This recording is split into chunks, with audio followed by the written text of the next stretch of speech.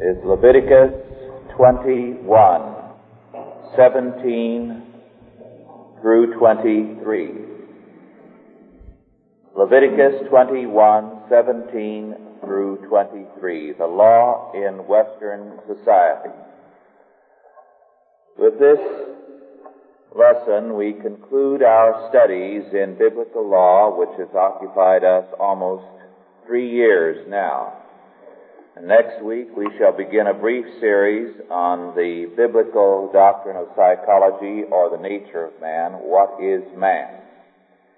And then the doctrine of redemption. Leviticus 21, 16 to 23. And the Lord spake unto Moses, saying, Speak unto Aaron, saying, Whosoever he be of thy seed in their generations that hath any blemish, let him not approach to offer the bread of his God. For whatsoever man he be that hath a blemish, he shall not approach, a blind man, or a lame, or he that hath a flat nose, or anything superfluous, or a man that is broken-footed, or broken-handed, or crook-backed, or a dwarf, or that hath a blemish in his eye, or be scurvy, or scabbed, or hath his stones broken. No man that hath a blemish of the seed of Aaron the priest shall come nigh to offer the offerings of the Lord made by fire. He hath a blemish. He shall not come nigh to offer the bread of his God. He shall eat the bread of his God, both of the most holy and of the holy. Only he shall not go in unto the veil, nor come nigh unto the altar, because he hath a blemish, that he profane not my sanctuaries, for I, the Lord, do sanctify them. We have spent some time in going through biblical law. And this morning, what we shall consider is the role of that law in Western society. How did the church apply the law? What was its attitude towards the law? Of necessity, it will be a brief survey, and we have, of course, touched on this many times. We have dealt with the fact of restitution in Western society and many other aspects of the law as they were applied well into the modern era. Very clearly, the evidence indicates, and it would be a many-volumed work to trace its history, that the early church felt the law of God was binding on all believers. This was carried to the nth degree in some areas. It was felt to be so binding that areas of the law which we have not particularly considered in our 3-year survey were very definitely applied. Thus, in the Old Testament, it speaks of the priest's portion of the meat, certain cuts that always were to be given to the priests. Well into the 9th century of the Christian era, Christians still kept that law, so that certain portions of every cow or of every lamb that they butchered were, according to the laws of Leviticus, regarded as the portion for the pastor. Moreover, since in the Old Testament the priesthood was of Aaron,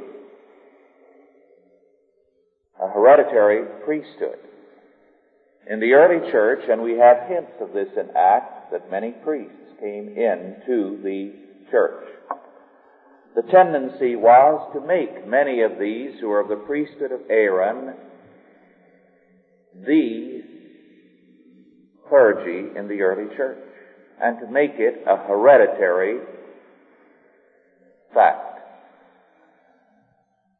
Then, too, many of the apostolic company, Timothy, Titus, and others, it was assumed that any one of their children who was worthy would be continued in the office of a missionary or an evangelist or a teacher, whatever office they fulfilled. So that in many areas this attitude that the ministry was hereditary, it was in a family, although going into the hands of whatever son was spiritually worthy. This continued. In fact, it continued in some areas up until World War I. Here I can add a personal note in that in Armenia this was the custom. And my grandfather was a priest from a long line of priests where it was hereditary. Whichever son in the family was deemed by the family and the community to be worthy of carrying on the family inheritance was then examined and ordained. In the rest of the world, this dropped out fairly early in the centuries. Another aspect that was continued in the early church for a long time and for several centuries throughout all of Europe was the matter of animal sacrifices. Now again, this seems surprising and startling to us. Did not Hebrews declare that animal sacrifices were done away with? Very true. But what it was a memorial service. The believer brought the animal to the door of the church, and there it was offered as a memorial to Christ's atoning work, and a portion of the animal given for the work of the ministry. Here, for example, these words from one such ritual, and I quote, this is just a portion of the animal sacrifice service at the door of the church. For through thy blessed prophet Moses, thou enjoinedest on thy people Israel to offer up to thee sacrifices of their flocks and sheep and of other pure animals, bringing them to the door of the tent of witness to the Levite priests, who should lay their hands on them and pour out their blood on thy holy altar, O Lord. And thereby sins were expiated and petitions fulfilled. Yet in all this thou prefigurest as in a shadow the things to come, that true salvation which thou hast graciously given us through thy coming into the world.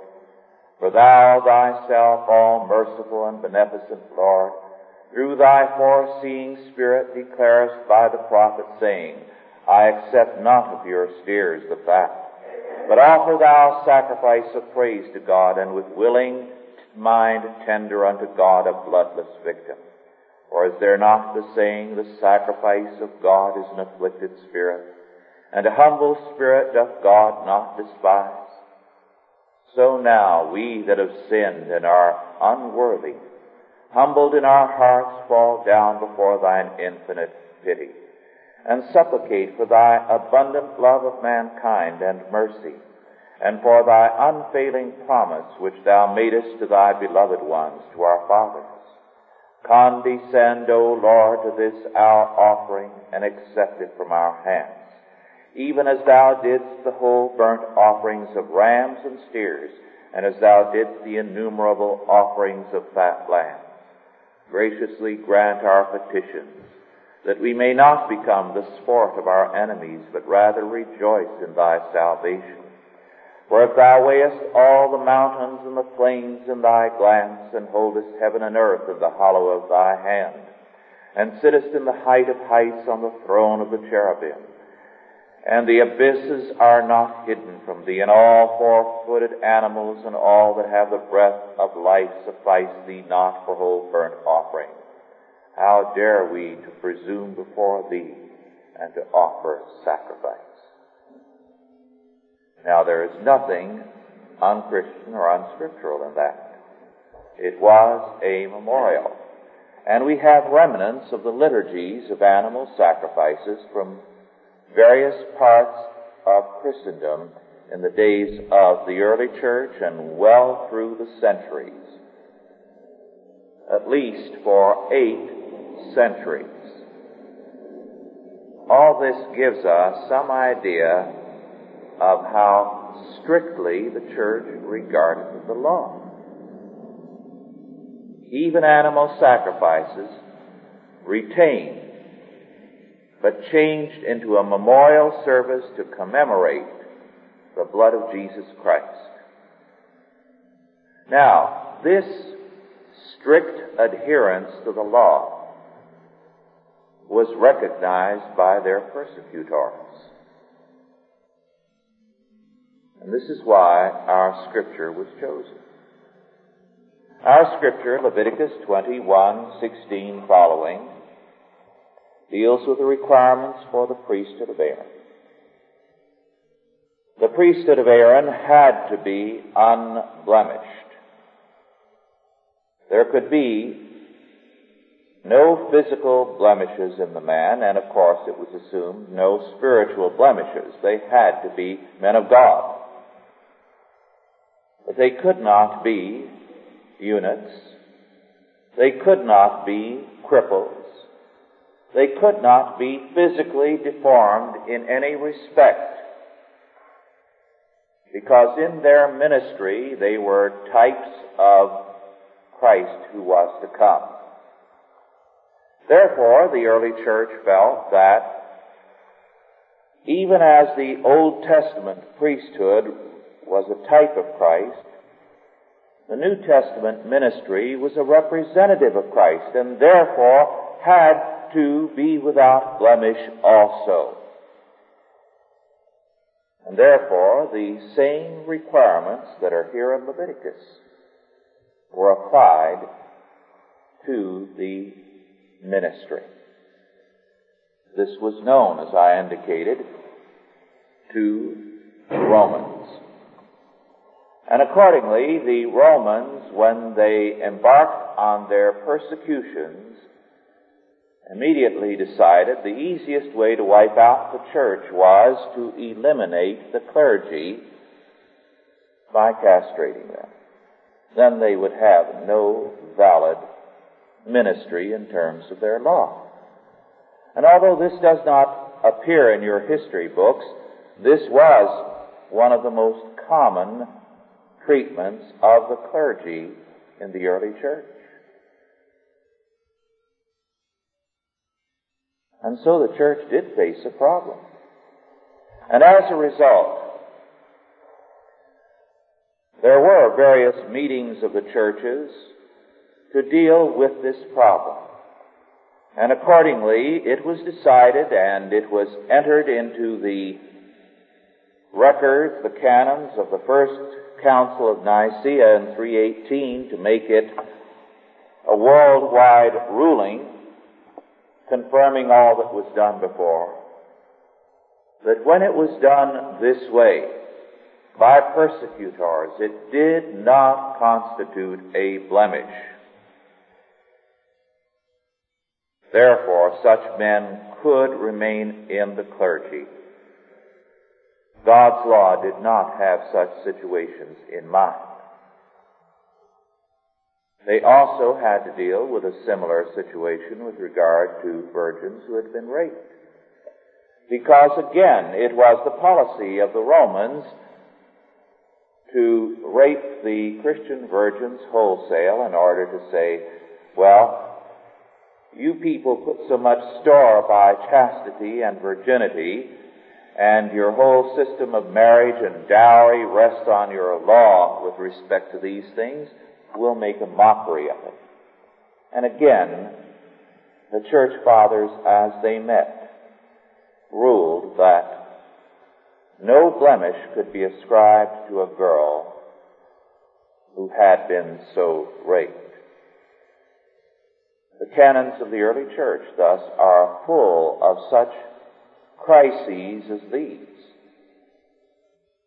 dealing with situations where the Romans deliberately to show their contempt of them, when they did not kill them, did things to offend the law of God. We find, of course, the early church ruling on all kinds of problems of the day. Abortion was condemned, transvestites were condemned, divination, astrology, witchcraft, all these things. Restitution was required of offenders in terms of the Old Testament law. It is interesting, moreover, as we go through the canons of the early church that survive, how they regarded the Lord's Day. Remember that in those days it was not only a day of worship, but it was a work day. It was not a holiday in Rome. And they were a persecuted people. Therefore, their services were in the evening after the conclusion of work, when they gathered together in homes to worship. So, of course, they could not condemn people for working on the Lord's Day, and St. Paul had made clear that those regulations no longer were valid. God had, in His mercy, set aside that particular aspect. But the kind of ruling they passed with regard to the Lord's Day is especially significant concerning their faith, because remember, they were living under persecution. Fasting on the Lord's Day was forbidden. Why? Because every Lord's Day celebrated the resurrection of Jesus Christ. And therefore it had to be a day of rejoicing. And mourning for any reason on the Lord's Day was forbidden. It was a day in which to rejoice before the Lord. Interesting, too, the canons of the early church show that those who condemned marriage were themselves condemned. Now, the world of Rome had a great deal of emphasis on sacerdotal celibacy on the part of some of the pagan priests. Remember the Vestal Virgins of Rome. And so some of the converts seemed to feel that this would be proper for the clergy of the church. But in the early church, those who condemned marriage for the clergy were themselves condemned. Vegetarianism was condemned. And other like ideas that came from India were similarly condemned by the early church.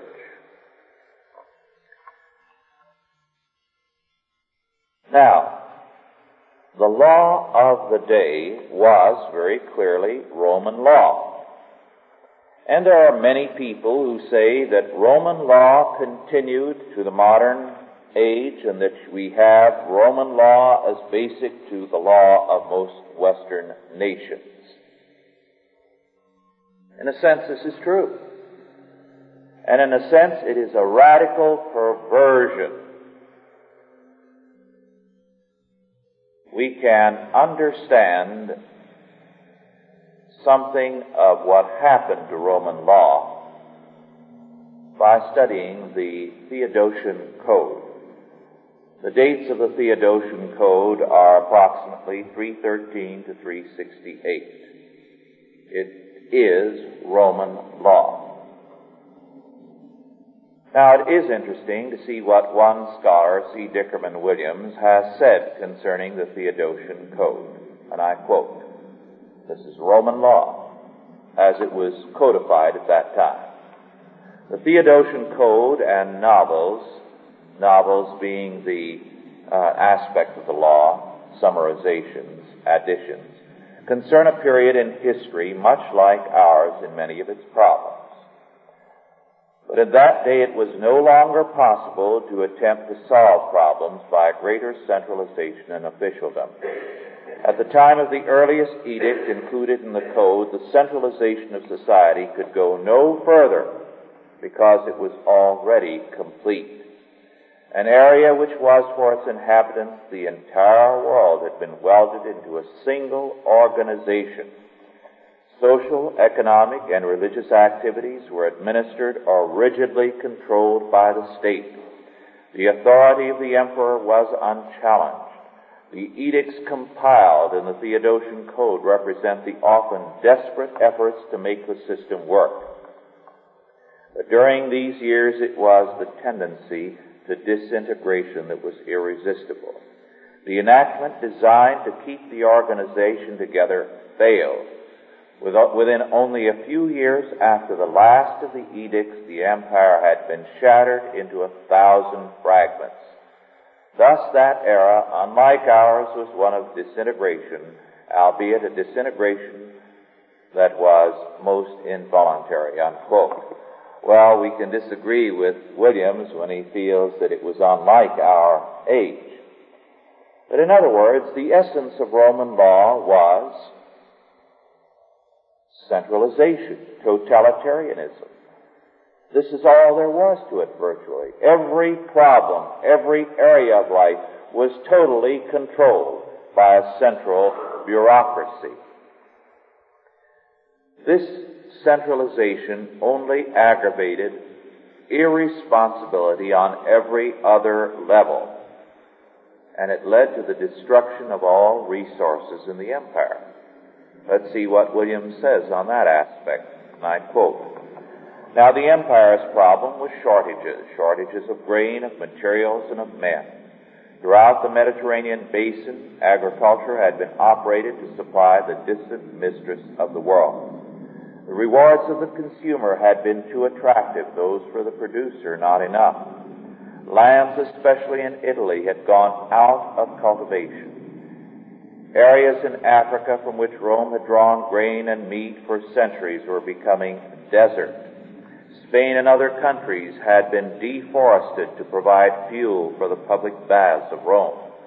The decline of the Roman Empire is a story of deforestation, soil exhaustion, and erosion.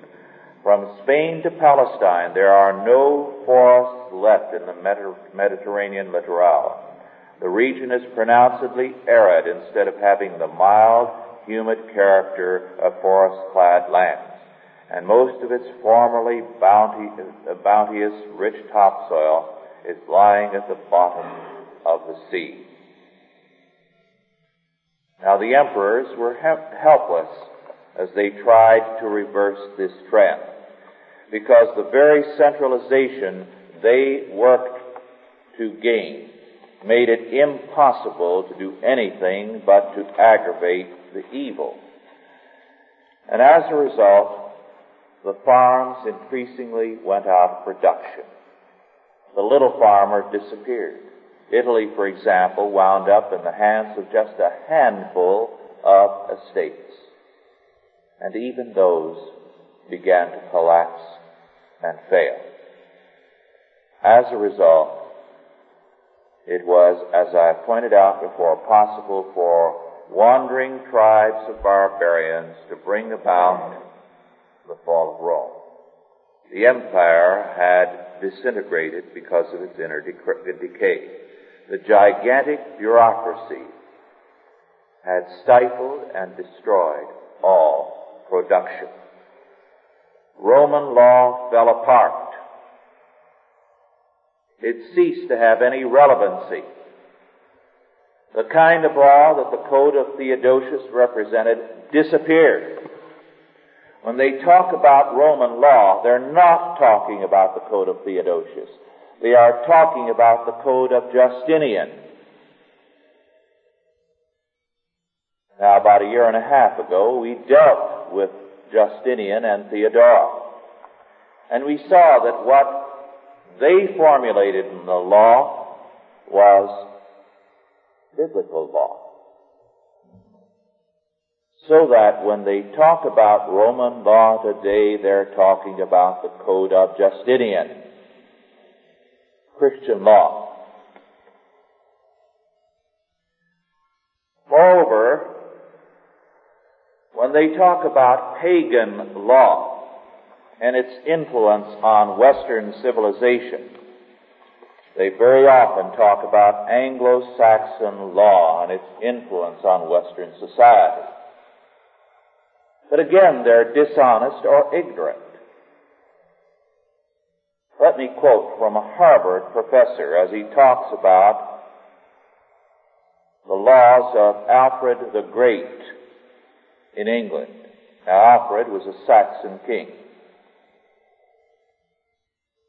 Listen to what this Harvard professor writes. And I quote, "Here are a few characteristic laws included by Alfred in the code which he drew up on the basis of old customs and the laws of some of the earlier Saxon kings. If anyone smite his neighbor with a stone or with his fist, and he nevertheless can go out with a staff, let him get him a physician and do his work as long as he cannot himself. If an ox gore a man or a woman so that they die, let it be stoned, and let not its flesh be eaten. The owner shall not be liable if the ox were wont to push with its horns for 2 or 3 days before, and he knew it not. But if he knew it and would not shut it in, and it then shall have slain a man or a woman, let it be stoned. And let the master be slain, or the person killed be paid for, as the witan shall decree to be right. Injure ye not the widow and the stepchildren, nor hurt them anywhere. For if ye do otherwise, they will cry unto me, and I will hear them, and I will slay you with my sword. And I will cause that your own wives shall be widows, and your children shall be stepchildren.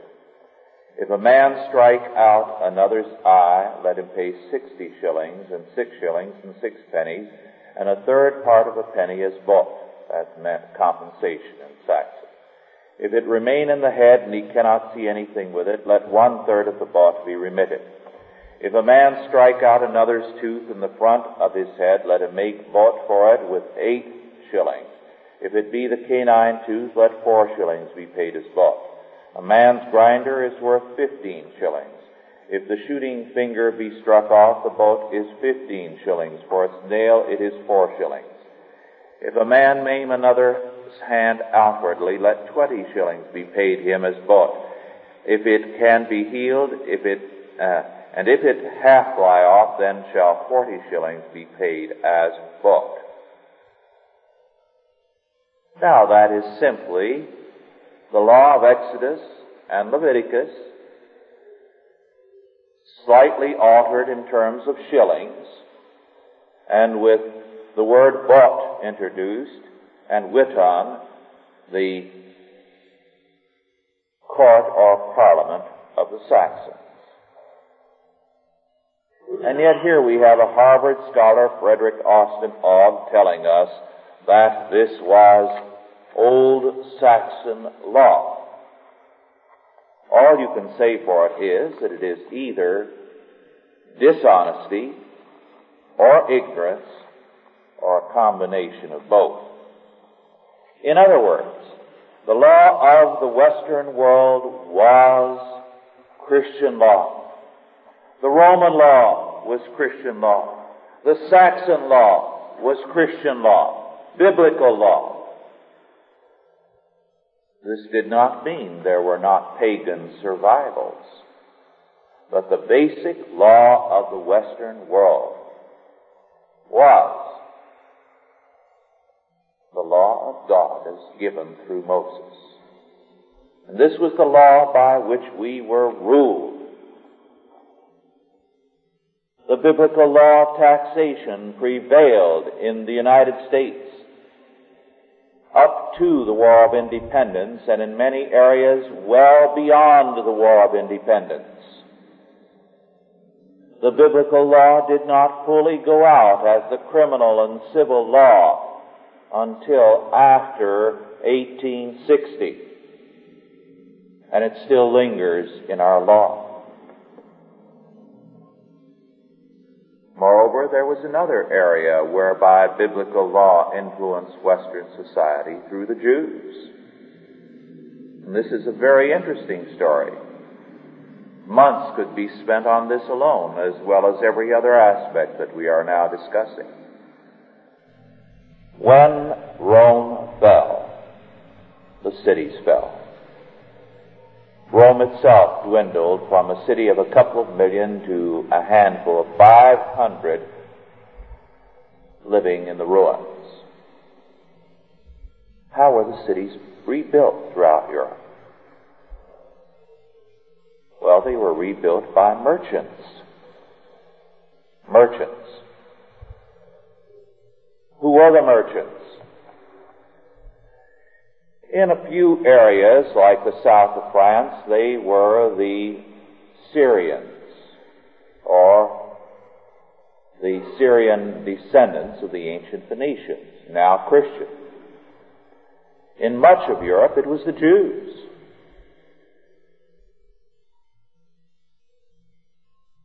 The Jews were the traders, the businessmen. So they would come to a crossroads, and half a dozen Jews would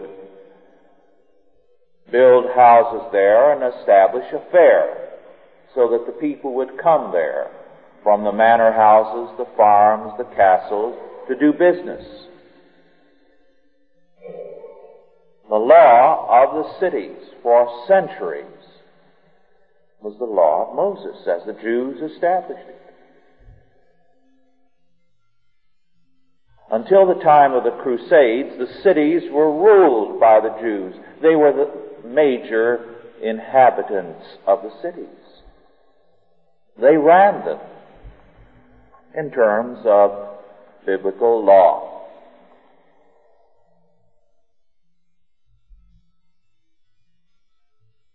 And the mark of biblical law on urban law remained for countless centuries, well into the 19th century. The Jews were thus very powerful in that they ran the cities and controlled them for centuries. This was one reason for some of the hostility to the Jews that came after the Crusades, and one reason why so many of the Old Testament food regulations disappeared, because people, as they became hostile to the Jews, associated many of the kosher laws with the Jews, and especially in Germany, the Saxons there were very, very partial to pork. It was a part of their ancient pagan diet. And thus their hostility to the Jews made them discard the biblical laws with regard to diet, but not other areas. Then, with respect to the law of the tithe, as I've indicated, it prevailed in much of the world right into the last century, especially in America.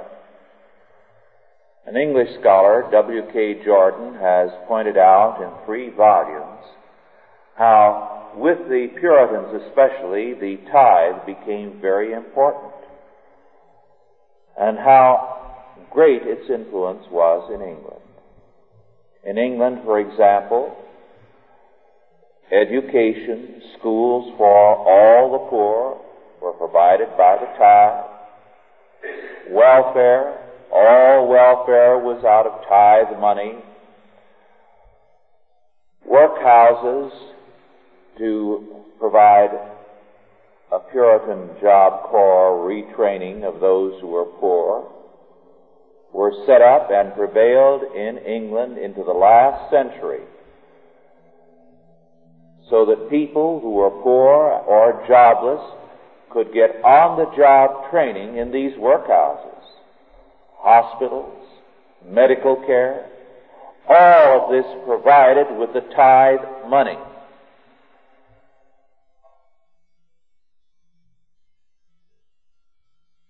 Moreover, in terms of God's law, this country was founded.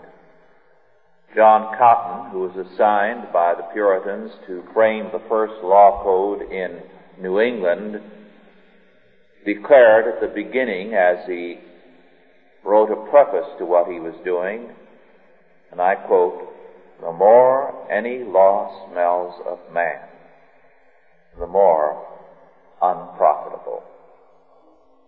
The more any law smells of man, the more unprofitable. And therefore they turn to Scripture for their law.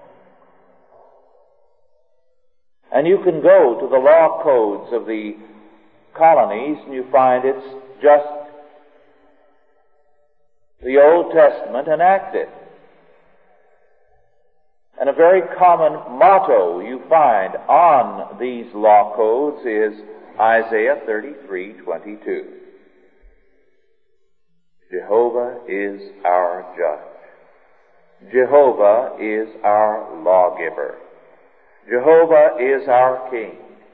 He will save us.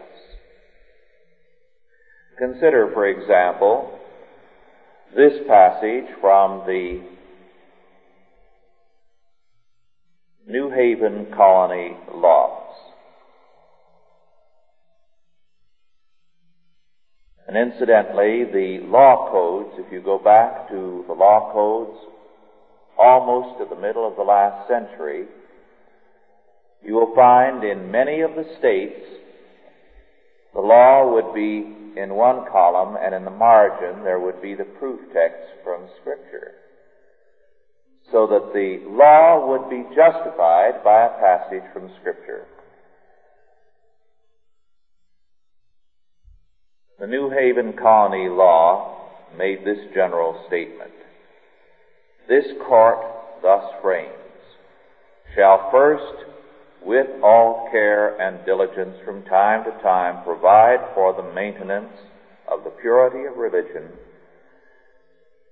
and suppress the contrary according to their best light and directions from the Word of God.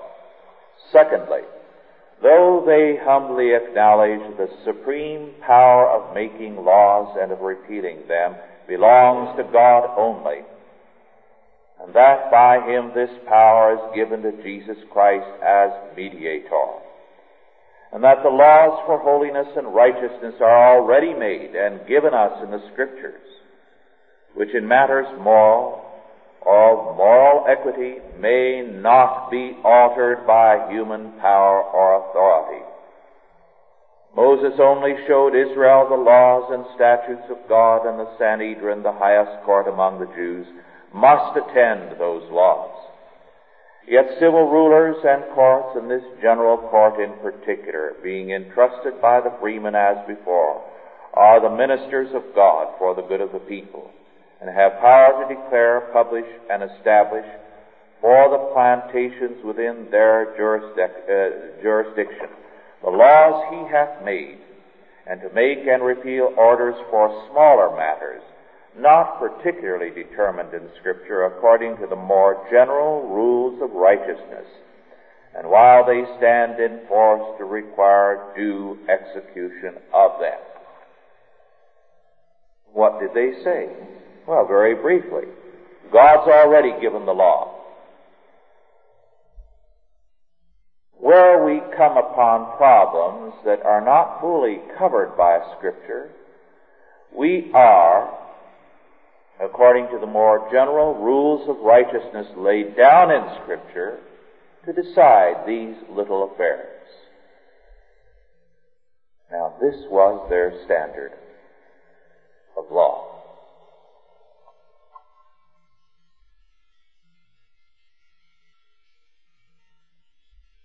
But they also recognize this: to have a people who can live under God's law, you have to have a people redeemed by God through Jesus Christ. And hence it was that they laid stress upon the need for a pure church, a church which would faithfully preach the doctrine of salvation, declare that there is none other name under heaven by which men may be saved than Jesus Christ.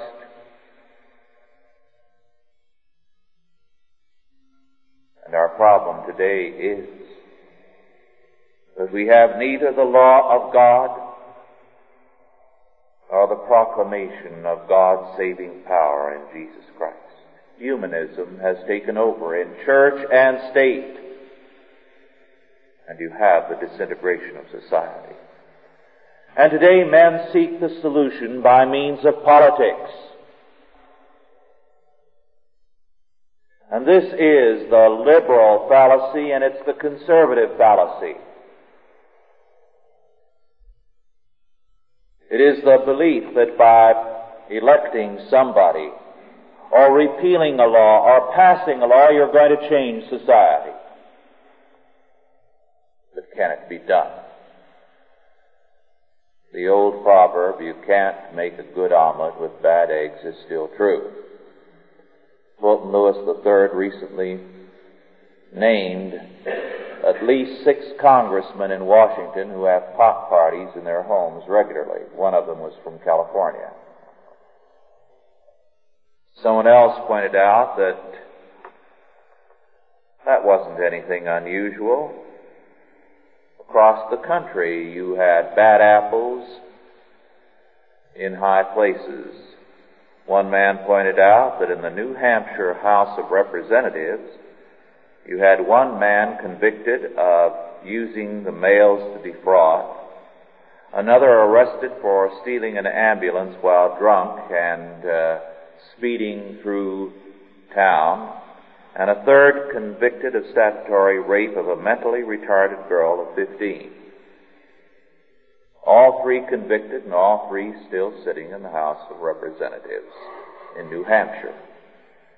At least we can say of New Hampshire that they convict somebody. Now, what can you do when you have people like that in high places and low places? I was tempted to bring a statement made about what a successful politician today had to be, made by Unruh. But I hardly would have dared to put it up here for you to read, let alone pass it around. And yet he was right.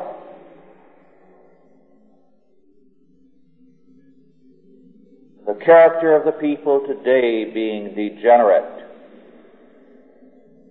The saying of Scripture, like people, like priests, and like priests, like people. They get the kind of representatives they deserve. Long ago in the Old Testament, Rabshakeh, as he stood before the walls of Jerusalem, mocked the Jews for the stupidity of their trust in Egypt. And he said, "Now behold, thou trustest upon the staff of this bruised reed, even upon Egypt, on which if a man lean, it will go into his hand and pierce it.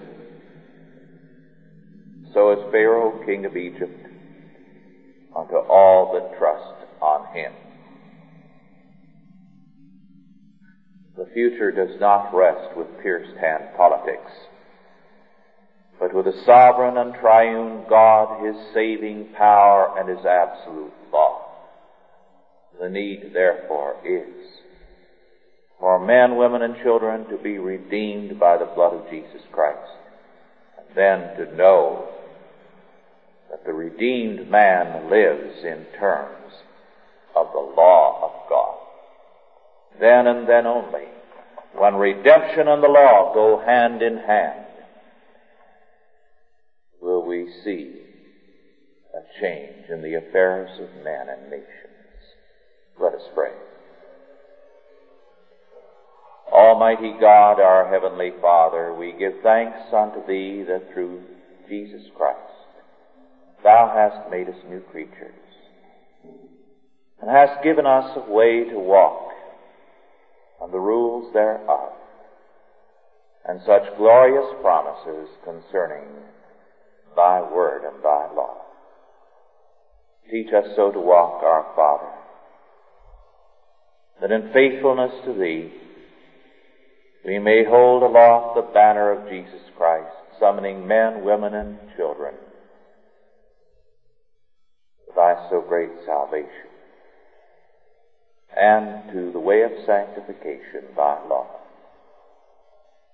that we may see again thy righteousness prevail, thy truth manifested in men, women, and children, in nations, schools, churches, institutions. And thy righteousness cover the earth as the waters cover the sea. Bless us for this purpose in Jesus' name. Amen. Are there any questions now? We have only a few minutes because I did want to conclude today, even though it meant going at some length.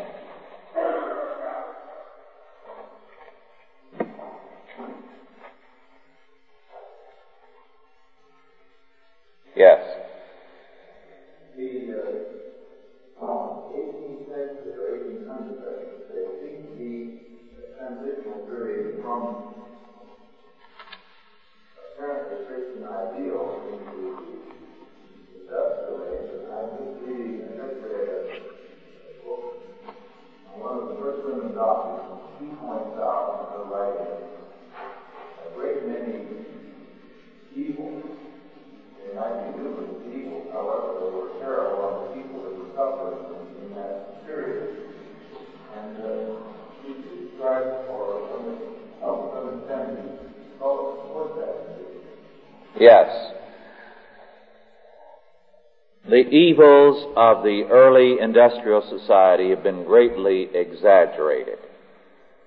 It is easy to go, for example, into Watts and find tragic examples of poverty and bad living and so on the part of the Negroes. And yet the fact remains that the average income in Watts is $10,000 per household. What is the problem? It's a moral problem. It's a spiritual problem. Now, in the early years of the industrial era, because there had been a decline spiritually, you had the kind of thing that Hogarth portrayed in his picture, Gin Alley. This is from an earlier century. Gin Alley was an honest picture of London in Hogarth's day. The problem there was moral and spiritual. It was a radical collapse. This is not to say there have not been social problems in every age. It's not a perfect world. But the people who emphasize these problems are perverting the situation. The real problem was not these problems, but the sin in the heart of man. And many of these problems were a product of sin, not of industrialism. Actually, industrialism increased the earning capacity of the poor of England markedly. Yes.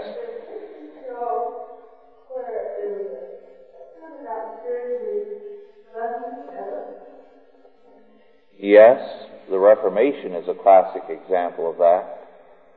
When you realize how degenerate Europe was in the hands of tyrants,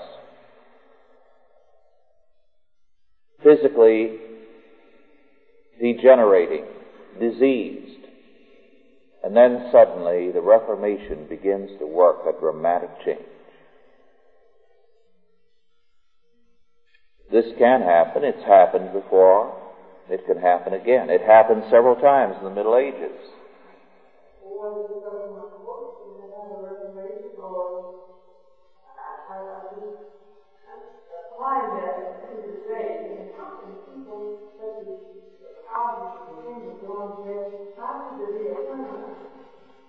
How could there be what?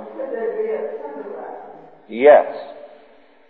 You see, the turnaround comes as an individual is changed, as he is redeemed, regenerated by Jesus Christ. You do not have that kind of turnaround when people are contented. It comes only when people are shaken to their foundations.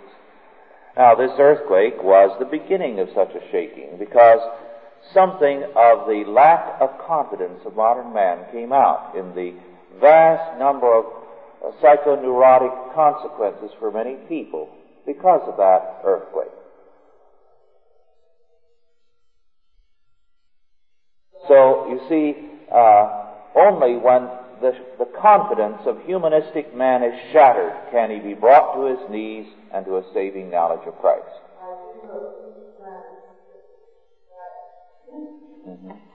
I think it's interesting that in the most recent issue of Realités, which is a French periodical in English, which is not in any sense Christian, there's an article by Arnold Toynbee, who again is not Christian. But Toynbee says that over and over again in history, society has gone so far with moral degeneracy, and then it has been shattered by its sense of guilt, by the consequences of its course. And he says Rome had 2 centuries of this kind of degeneracy, and then it turned and became Christian. It turned from its sexual license to an extravagant asceticism in many cases. And he says, we are at the same point as Rome was. And he says, I do not think we will have to wait 2 centuries for a turnaround. He feels it will come very quickly. I think he's right. Now, by quickly, it can be 5 years or 25. But I think Toynbee, and he is a competent scholar, without being Christian, recognizes that we have come to a point where it's either a radical breakdown or a turnaround, and he thinks the turnaround will come. Yes. What? It could only be lasting to reconstruction of all faiths of the government. Yes. People do turn around, and I see people who practice things like on the earthquake. I couldn't believe some of the things I heard on TV from the liberals, the staunch liberals, and were on their knees and hiding and so fearful that it's unbelievable. Things that happen. I just listened to them day after day on Mike Douglas' show. I just happened to get that because it's interesting. And but no change. No. In reconstruction in truth. The Scripture says there is a sorrow unto death and a sorrow unto life. The sorrow unto life is that which leads to repentance and regeneration. Now, what you see around us is sorrow unto death. But in God's time, the sorrow unto life will come. Regeneration and reconstruction. The kind of revival we've been having in recent years, Billy Graham and so on, doesn't lead to anything. We'll deal with that in a few weeks as we go into biblical psychology. But with all the revivals we've had, we've continued to go downhill because it has not been a root and branch sort of thing. You get the opportunity at moments like that. You get a position where the law is willing to accept. Yes. They give us opportunity to have that. God gives people opportunities over and over again. Yes.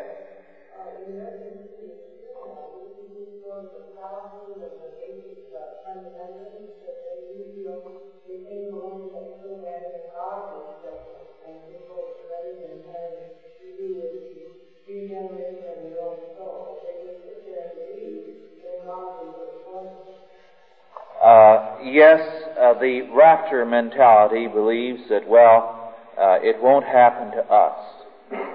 And the answer to the rapture mentality is, why should God have spared you from tribulation when He didn't spare Christians in other countries where they are going through fearful things?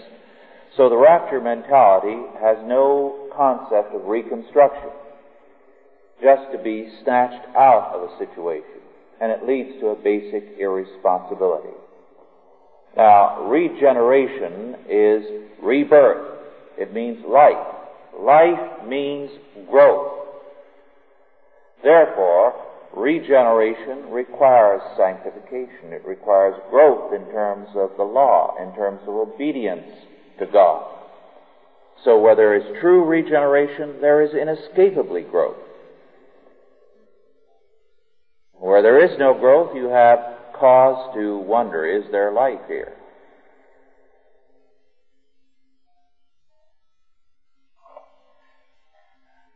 Our time is really over, but I'd like to make an announcement of our Chalcedon Guild meetings this week, and to urge you to attend the Thursday meeting at 8 o'clock at the Santa Monica Women's Club with the Reverend P. Robert Ingram of Houston speaking on war against life, and myself on magic and abortion. Then the same meeting will be repeated on the 12th Friday, this coming Friday, at 8 o'clock in Whittier. There are announcements of these meetings on the lectern in the back, as well as on the Christian School Seminar in May. We do urge you to come out to these meetings Thursday and Friday and to bring others as well. I think there are no other announcements. Let's bow our heads for the benediction. And now go in peace. God the Father, God the Son, and God the Holy Ghost guide you and protect you, bless you and keep you this day and forever. Amen.